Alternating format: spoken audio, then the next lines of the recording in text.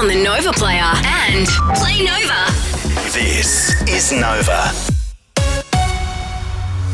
Good morning, Maham Kashani with you. The first victim of a firefighting plane crash in rural Queensland has been identified. American engineer William Jennings was one of 3 people who died when their plane came down and burst into flames near Cloncurry at the weekend.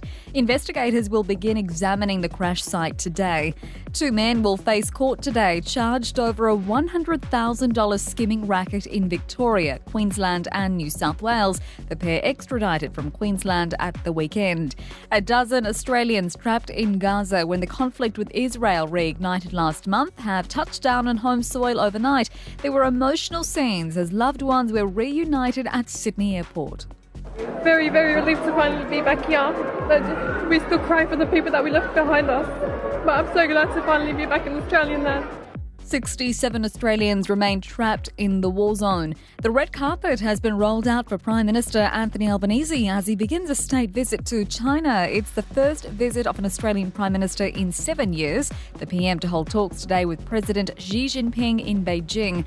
And Aussie pop princess Kylie Minogue has officially kicked off her 6th-month Las Vegas residency. She's put on a sparkling 75-minute show at the Venetian Resort. Now here's Mitch with sport. India remain undefeated at cricket's One-Day World Cup, the host team winning their 8th match with a 243-run belting of South Africa, cutting their opponents down for just 83 runs. Back home, in the final ball decided last night's Adelaide Strikers Perth Scorchers clash in the WBBL, Adelaide winning by 6 wickets. NBL action and the City Kings have held on to beat the New Zealand Breakers 87-85. The weekend wraps up tonight, Melbourne taking on Perth. Our Bullets finished the round in 5th place. Formula One hit the Brazilian Grand Prix over the weekend. Max Verstappen continuing his dominant 2023 with his 17th win of the season overnight. Lando Norris finishing in 2nd, ahead of a battle for 3rd with Fernando Alonso just getting ahead of Sergio Perez.